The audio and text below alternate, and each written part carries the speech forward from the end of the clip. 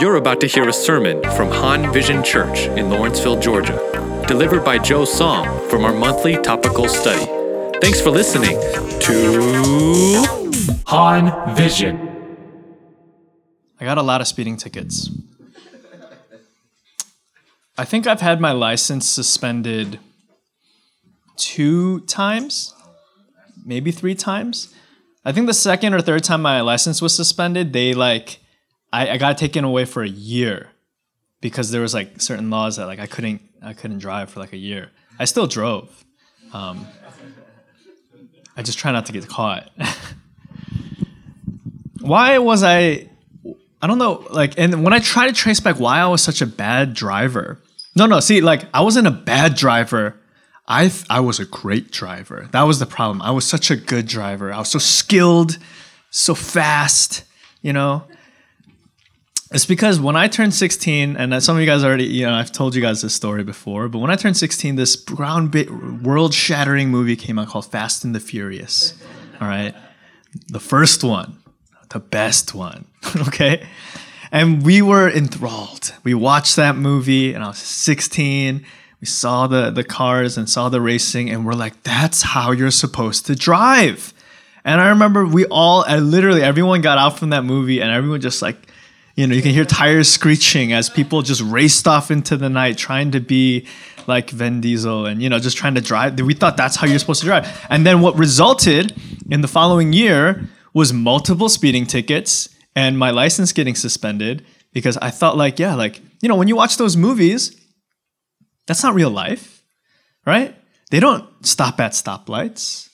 Right? They don't, or stop sign. They don't make a full stop at stop signs, right? You don't see any of that. They're just barreling around, just doing whatever. And so we know that. You would know, they'd be like, Pastor Joe, that's not real life. That's not how you're supposed to, you don't learn how to drive by watching Fast and the Furious, right? You don't learn how to fight by watching action movies. If you try to fight in real life by watching tons of action movies and be like, now I know this is how you fight. I don't know if you watch action movies, but they just do ridiculous things, right? People will jump and punch someone in the face. That doesn't make any sense, right? And they spin around, do all these crazy flips and things like that. None of that works in real life fighting. That's not real. You don't watch action movies to learn how to fight. In the same way, that's not how we should learn how to have relationships or learn how to have sex or learn how to have romantic relationships.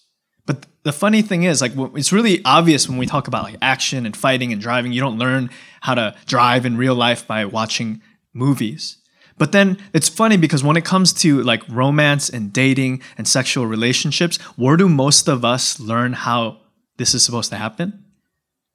From movies, TV shows, right? Songs that we listen to. And then we're like, oh, this is the standard. This is how these things are supposed to work, right? And for some reason, no one thinks there's a problem with that.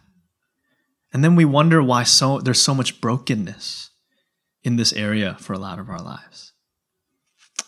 So if you haven't figured out, I'm going to talk about sex today. It's a sex talk.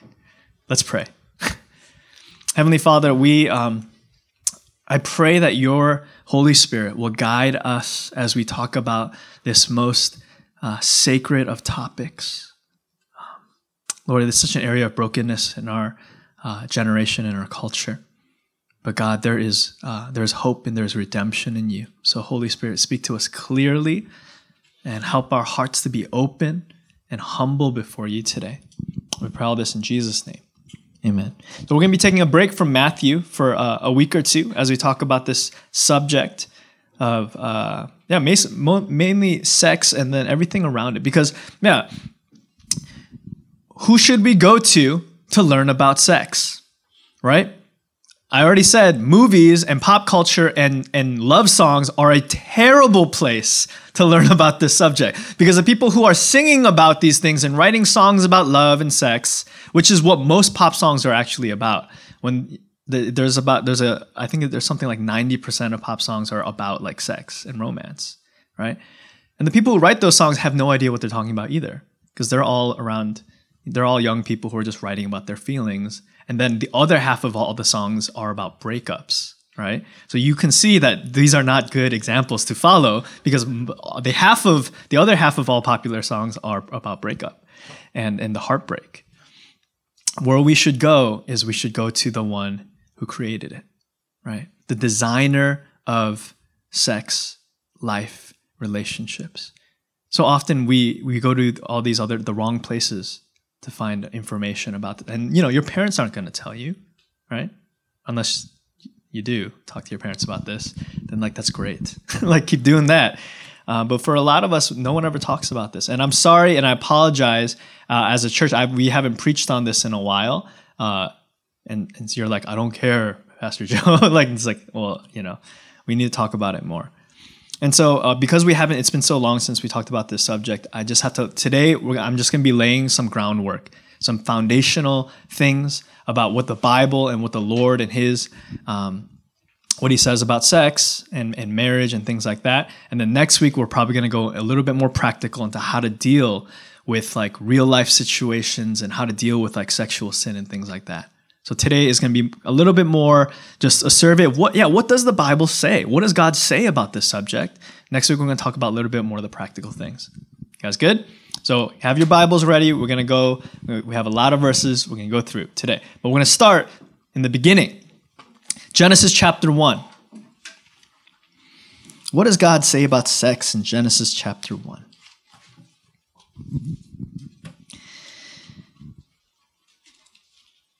So today's sermon, while you guys are turning there, it should be really easy to find. We're going to try to get through 4 sections where we're going to talk about the subject. Number 1, I'm going to talk about just sex. What is it? Why is it? Right? So sex. And then I'm going to talk about sin. What is sexual sin? And then I'm going to talk about surrender. And then I'm going to talk about sanctification. So it's 4 S words about sex. Right? So first, we're going to talk about what sex is, what it's for.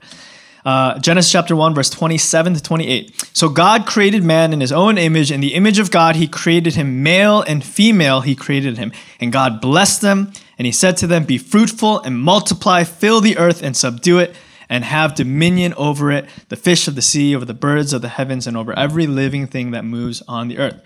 So there it is. The very first commandment that God gave to human beings involves and cannot be separated from sex. So you think God doesn't talk about sex? It's literally the first thing He tells human beings to do, right? You guys think the commandments of God are boring and restrictive, but right here, right off the bat, God's I have created you in my image. Now, have some sex. Because our purpose as human beings is to be fruitful and to multiply, right? And that happens through sex. If this is something new to you, surprise, right? Sex is the way living things reproduce. It's a sacred way that God has designed to multiply the gift of life that He gave, right? It's crazy. If you think about it, sex is the thing that is the vehicle in which life, the gift of life, is multiplied. It's the joining of 2 separate individuals to create a brand new individual. That's crazy. And if you think about it, an unbroken chain of life that starts from God to the very first human beings to us is just a unbroken chain of sex. Wow. Right?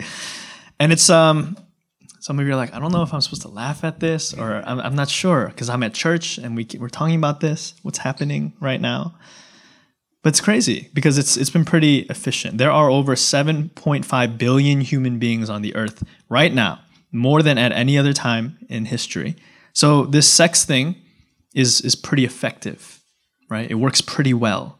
God knew what He was doing when he came up with it, right? We're all here because of sex. Thank God. Thanks, Mom and Dad, right? You can think about that. Sex becomes a little less sexy when you think about what it took for you to get here. You know what I'm saying? I could just end the sermon. Let's just pray.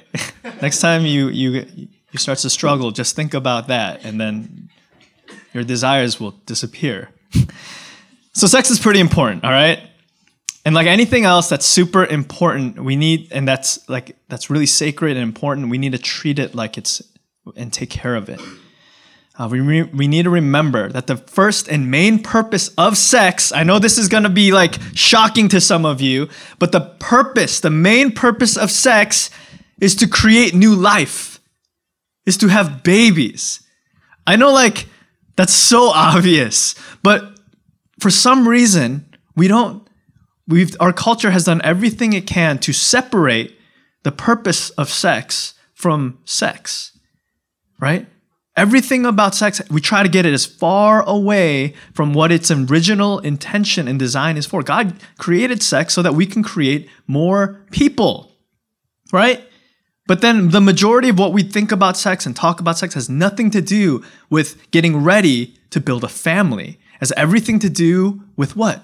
Just your own pleasure, right? Has everything to do with just how like good, it's just about you and your relationship and having fun and doing things. It like has nothing to do with raising children and building a family and filling the world with more of God's image. It has everything to do with just yourself having a good time. And it's become such an individualized thing. So we need to realize when we have to remember and bring back what sex is for. And why God made it. It's to create new life. And when we deviate from God's purpose for anything, it becomes a problem. So when you're wondering about like sex, is it okay if I can, and then I'll just ask you, like, are you ready to create a new life? Are you in a position in your life to take care of another human life? Right? You're like, no way, right? It's like, no way, I'm 15. There's no way I can take care of another human being right now. There's no way I can like be responsible for a kid. Then, hey, you should probably not be having sex. Because that's why God created it. All right? God made sex to create life. And if you're not ready to create life, then you should probably stay away from it. Right? If you're not ready to start a family, then you should probably not think about having sex yet. So that's the first thing. The first purpose of sex. It's to create life. It's procreation, right? The next purpose of sex that God made is for unity. It's to bring together two individuals that were separate and to make them one.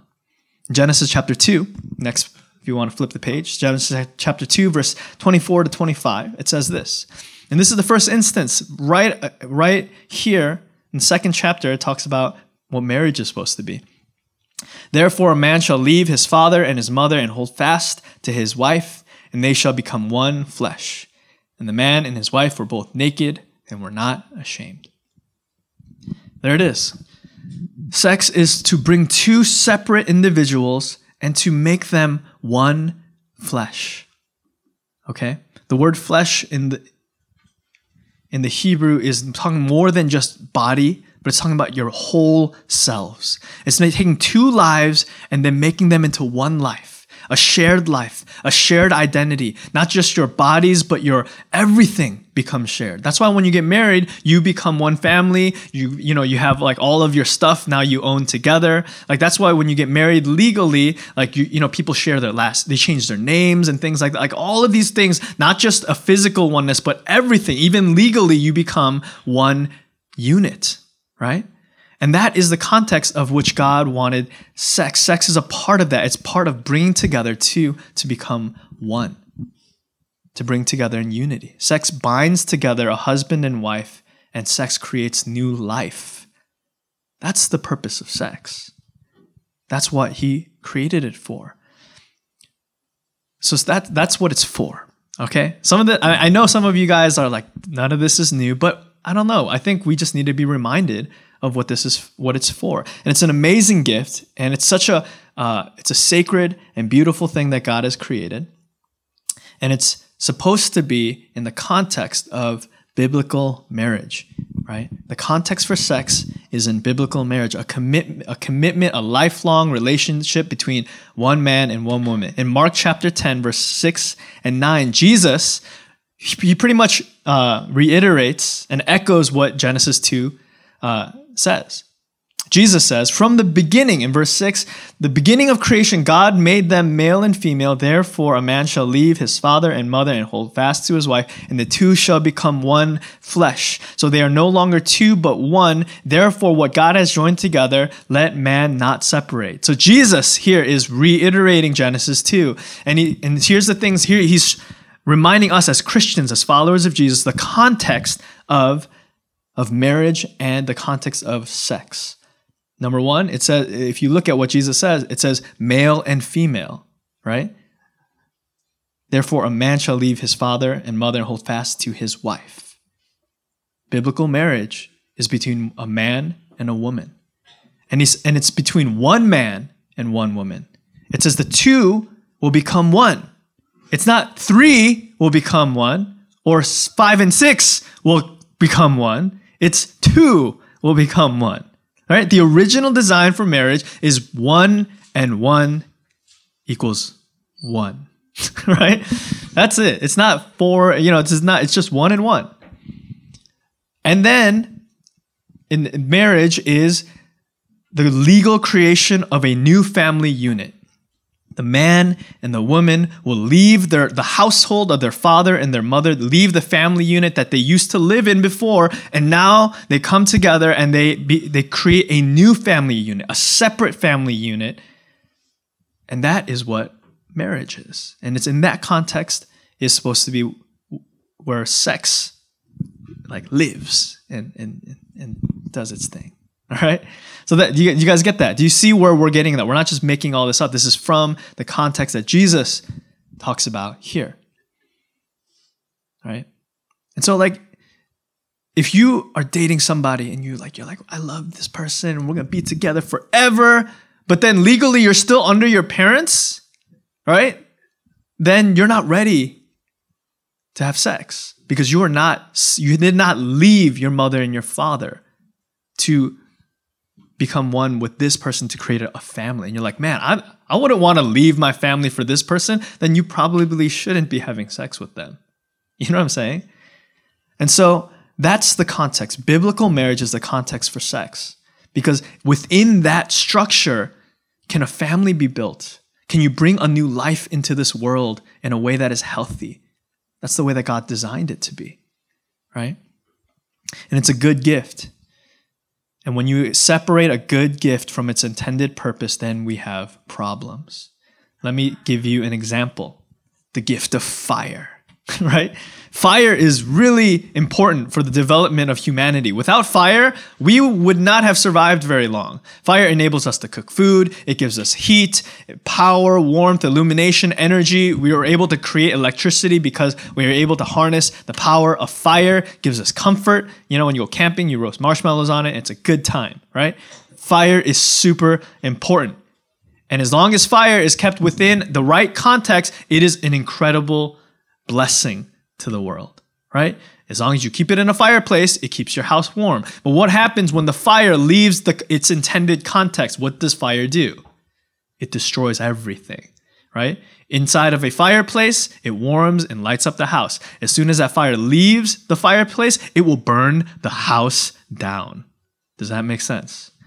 Fire is so good for life, but outside of its context, it will destroy life. And just like that, sex is an incredible good. Inside of its context, it creates life and family and love and intimacy and unity and pleasure. But then outside of that context, it will destroy lives. And that's why it's so dangerous outside of the context that God has designed it for. Let's talk about sexual immorality. So that's the purpose of sex. That's why God created it. But then anything outside of that context is what the Bible calls sexual immorality. So what does the word sexual immorality mean? Whenever you read in the Bible, it says sexual immorality. The literal Greek word for sexual immorality is the word porneia. That word means a perversion of. It's taking what is good and it is perverting it. Sexual immorality when sex is separated from the original context and purpose. When sexual acts are taken out of a lifelong commitment and relationship between one man and one woman who are ready to be their own family, then that is sexual immorality. It is a perversion and a diversion from the design. So sex outside of marriage is sin. It's immorality. If you're having sex without a lifelong commitment and you are not a family and you're not ready to create life, then that is sin. It's outside of God's design, and it is dangerous and it is harmful. So what does that mean? That means, yes, premarital sex is sexual immorality, right? People are like, where does this say? In the Jewish culture, they didn't have to spell it out for the people in the days of in the New Testament, because it was just understood in the Jewish culture that you were not supposed to have sex unless you were married. It was just a cultural thing. In Deuteronomy chapter 22, verse 21, this is what happens when a woman is found to not be a virgin on the day of her marriage, okay? She shall be brought to the door of her father's house, and there the men of her house shall stone her to death, because she has done an outrageous thing in Israel by being promiscuous while still being in her father's house. You must purge the evil from among you. Deuteronomy chapter 22, verse 21. So what does that say? In the Jewish culture of that time, it was just understood being promiscuous. Remember, not while you're under still your father and mother's household. That means you're unmarried. And back then, when you're unmarried, that means you're still part of the household of your mother and father. And once you get married, you are now a part of a different household. So while you're unmarried, if you are sleeping around, doesn't matter with whom, right? Then it is considered outrageous and evil in the sight of God. And they were allowed to kill you for it. That's how serious they took premarital sex in the Jewish culture in the book of Deuteronomy. Okay, now let's just try to make sense of that, right? If all the women who were unmarried were not supposed to have sex until they got married, then who are all the unmarried men supposed to have sex with? Yeah, nobody. Because there are no eligible, under the law of God and under the law of Moses, there are no eligible people for them to have sex with, because all of the women who are unmarried were not supposed to have sex. So if they were following the laws of Moses, then because this law only goes for the women, but that means also the men legally have no one to have sex with either. So they too are not supposed to have sex before they get married as well. So it was just understood in the Jewish laws that premarital sex was against God's design and his desire. So if you were wondering, our culture, that's a blurry line. People are like, well, if we've been dating for a long time, what do? We got to move in together, right? And things like that. We treat it so casually. It's sexual immorality. And so there you go. There's that. 1 Corinthians chapter 7, verse 2, it says, but because of the temptation of sexual immorality, each man should have his own wife and each woman her own husband. So Paul says, if you really want to have sex, because you're a human being, then get married. But I don't want to get married, then keep it together, man. All right? But if you really can't control yourself, then hurry up and get married. So some of you, maybe today, you need to call your parents and be like, or go talk to your mom, I need to get married. Like right now. The Bible says so. Well then, you have that talk. Adultery, obviously, is sexual immorality. That is having sex with someone who is married, or you being married and having sex outside of your own marriage, right? Exodus chapter 20, verse 14, that says, thou shalt not commit adultery, right? Hebrews chapter 13, verse 4 says, let marriage be held in honor among all. Let the marriage bed be undefiled, for God will judge the sexual immoral and the adulterous. Adultery is sexual immorality. Premarital sex is immorality. Homosexuality, also sexual immorality, according to the Bible. Romans chapter 1, verse 24 to 27. Therefore, God gave them up. He's talking about people who have rebelled against God.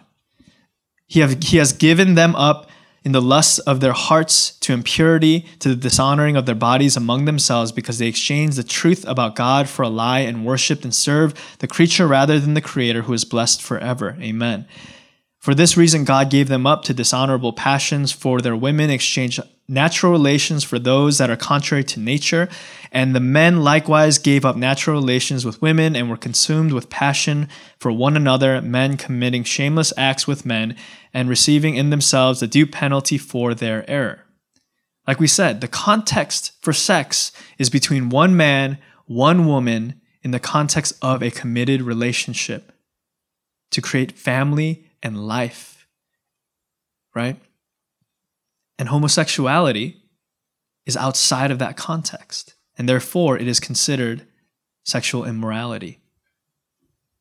That's not a popular thing to say today.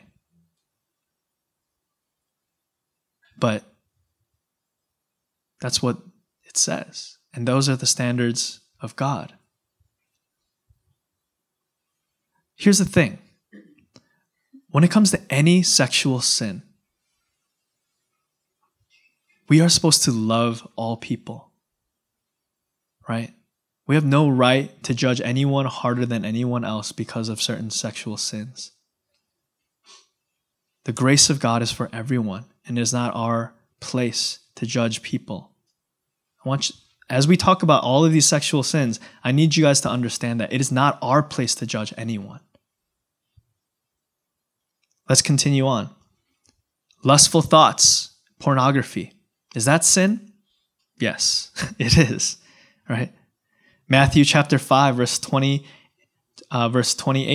Jesus says, but I say to you, everyone who looks at a woman with lustful intent has already committed adultery with her in his heart, right? Remember, any sex or even sexual intention outside of the context of biblical marriage is considered sexual immorality and is considered sin. So that includes lustful thoughts and pornography. Growing up, that was always a question. People would be like, what about pornography? Is that a sin? I mean, it's not with anybody, it's not with any real people. It doesn't hurt anybody. It's just me, myself, and my computer. No big deal. Doesn't hurt anyone. It's natural. Everyone does it. But then what is Jesus talking about here then? How do you look at pornography without thinking lustfully about the people that you're looking at? Now, are you married to those people? No, you're not. You're literally, I feel like we might look at like these other sexual things and be like, oh, those are really bad. But this is not any less bad than any other sexual immorality. Because this, in fact, I feel like pornography is like the furthest thing away from what sex is supposed to be more than maybe any other thing. Because all the other acts of sexual sin is still with another human being, right? But then pornography is you're literally isolated by yourself. And sex is supposed to be something that you share with someone else, right? We're going even further away from God's intention for our sexuality when we make sex about yourself, about nothing but pleasure, and you're completely isolated and cut off from anyone, right? So is pornography sin? Yeah, it is. And the consequences of sin, of sexual sin outside of the context of God's design, here are some of the consequences of sexual immorality. Separation from God's presence. That's a consequence of sexual immorality. 1 Corinthians chapter 6, verse 9, it says, Or do you not know that the unrighteous will not inherit the kingdom of God? Do not be deceived. Neither the sexual immoral or idolaters or adulterers or men who practice homosexuality, and he goes on and on listing all these other sins, will not inherit the kingdom of God. So this is what sexual sin does. It separates us from the kingdom. In Matthew chapter 5, verse 8, Jesus says, "Blessed are the pure in heart, for they will see God." But if our hearts are not pure, then we will not be able to see God. The consequences of sexual immorality. Instead of creating life, sexual immorality does the opposite. It causes death. I mean, we prayed about that today. You know, since we started keeping track in 1970, and that's just the ones we keep track of, there's been reported 45 million babies who have been aborted in the United States. That's more than all the wars that we've ever fought. And that's a conservative estimate. Sex, something that's supposed to create life. And almost most abortions are unmarried people, right? Yeah, sure, some abortions happen with people who are married, but the large majority of abortions happen outside of marriage, or people who are unmarried. Because why? Because they're not married, so they're not committed to anyone, and there's not a family structure to take care of this child. So what? They feel like, well, I can't take care of this child by myself, and so they feel like the only option is abortion, right? That's what happens when we take something so incredible like sex, and then we just treat it like it's nothing, and we take it outside of the context of a family and marriage. It leads to things like that. And sex was created to create unity between a man and a woman, between a husband and a wife, to create oneness.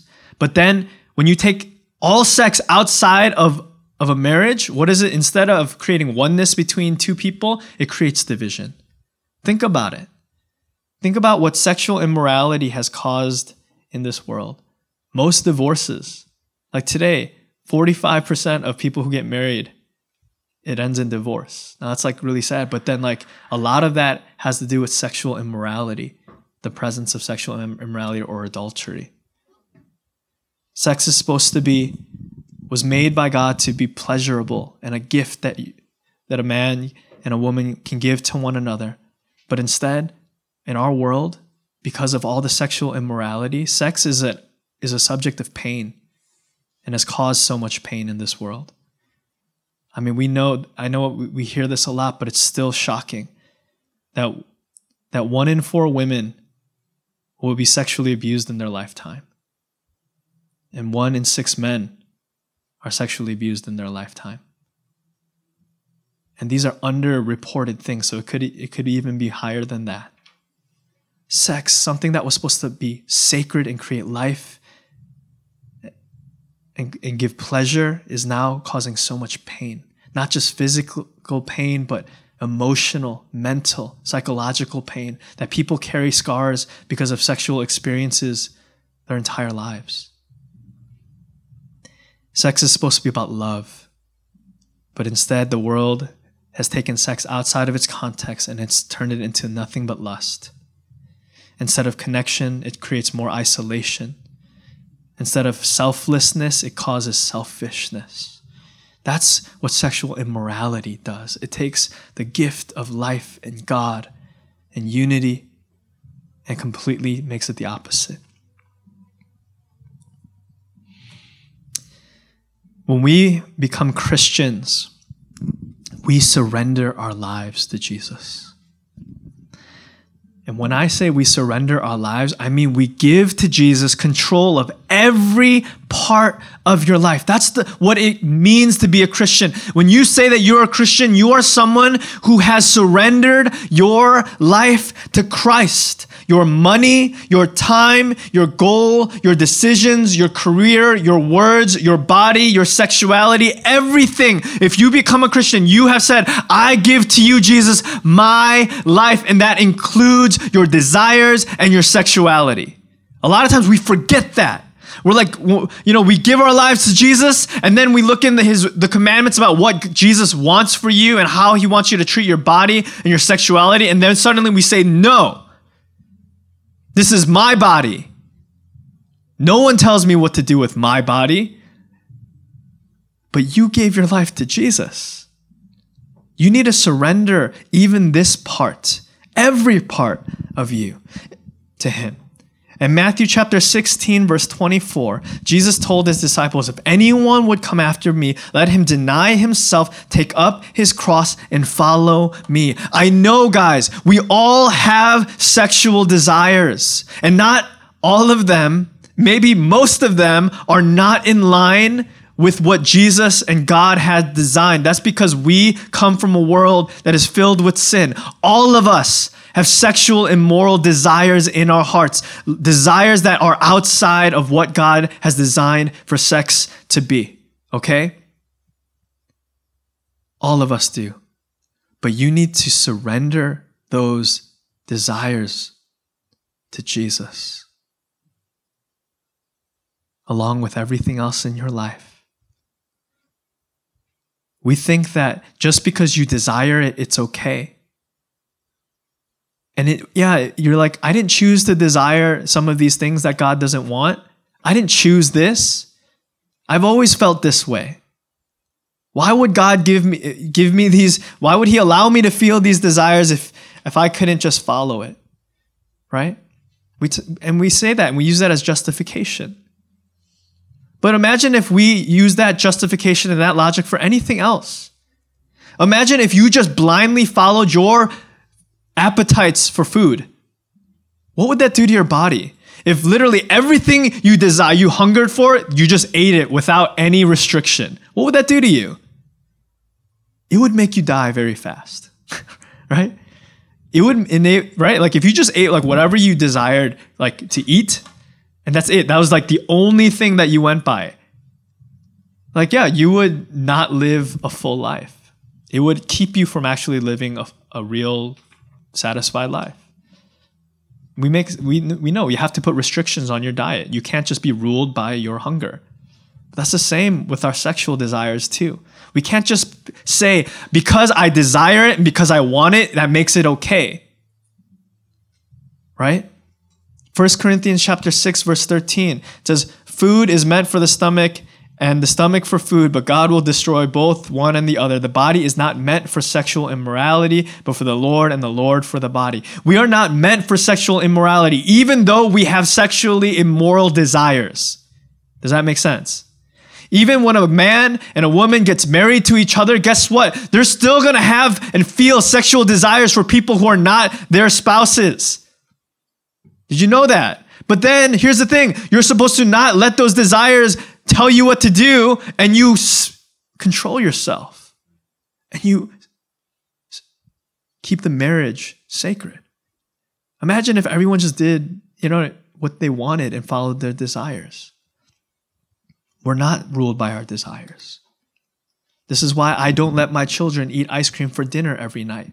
Because they desire it, and the desire is real. And I don't know where the desire came from. And it wasn't their choice to desire the ice cream every single night. But I, because I'm their father, will say no to the desires that they have that are not good for them, because I know. And they might not understand. When I say no to Elizabeth, no, you can't have ice cream again tonight, she doesn't understand. She's like, why would you do this to me? Father! Why? And I can try to explain. She cannot understand. It's like, this is just how I feel. But I'm like, daughter, you got to trust me. You just got to trust me that this is for your good and that I know.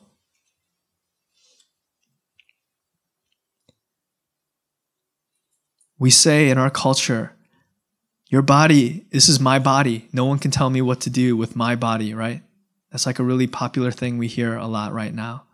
And you know what? That's true to a certain extent. Yeah, it's your body and no other body should tell you what to do with your body. You know? Ladies, right? No one can tell you except for God.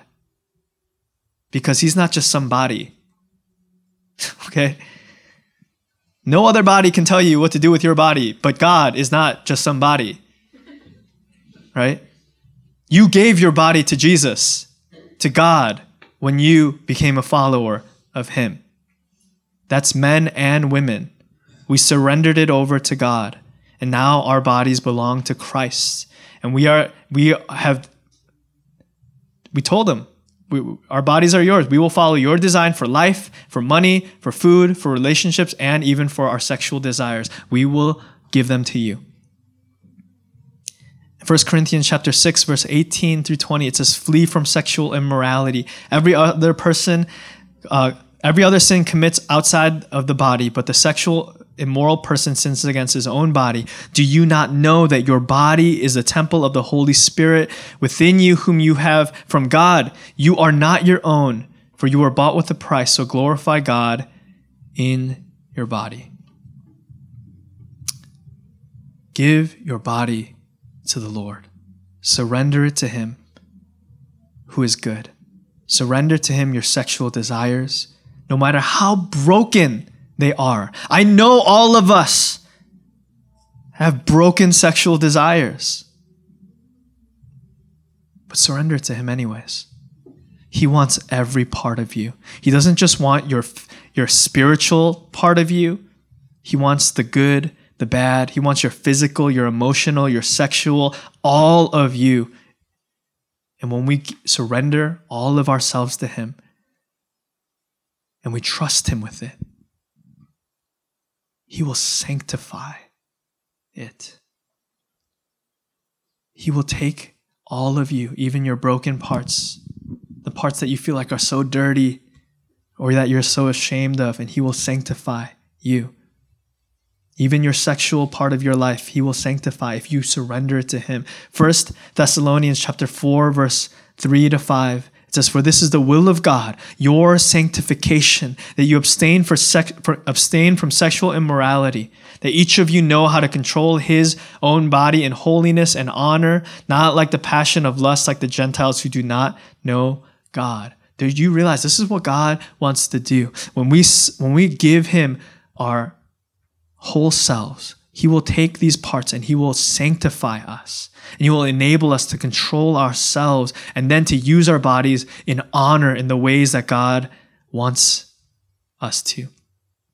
Give him your brokenness. I know a lot of us have sexual addictions in this room, have brokenness from our past, from broken relationships. Give it to God. Don't hide it from him. He will transform it. He will heal it, and he will make it new. He can redeem you today. 2 Corinthians 5:17, it says, therefore, if anyone is in Christ, he is a new creation. The old is past. Behold, the new has come. Isaiah chapter 1, verse 18 says, come now, let us reason together. Though your sins are like scarlet, they shall be as white as snow. Colossians chapter 1, verse 13 says, he has delivered us from the dominion of darkness and transferred us into the kingdom of his beloved Son, in whom we have redemption and the forgiveness of sins. I know there's a lot of us in this room who have messed up in our pasts in this area. And some of you are struggling right now in that area. And you're like so bogged down. Well, I messed up and I lost this and I gave all this away of myself or my heart or whatever. Surrender to him today. Begin today. He has made you new. Some of you are like, I already messed up. I've already gone past the point of no return. I've already given my virginity away. Do you not believe in the power of Jesus? Today, he'll make you new. So starting today, guard that newness like the gift that it is. Don't treat yourself the way you did because of your past. Treat yourself like a pure creation of God today. So I don't care if you messed up yesterday. Today you're new in Jesus. And today your body, your sexuality, everything, bring it into the kingdom of God. Though you might not completely understand why, trust Him. And let Him sanctify you. Let's pray. Thanks for listening to the Han Vision podcast. We hope you were blessed.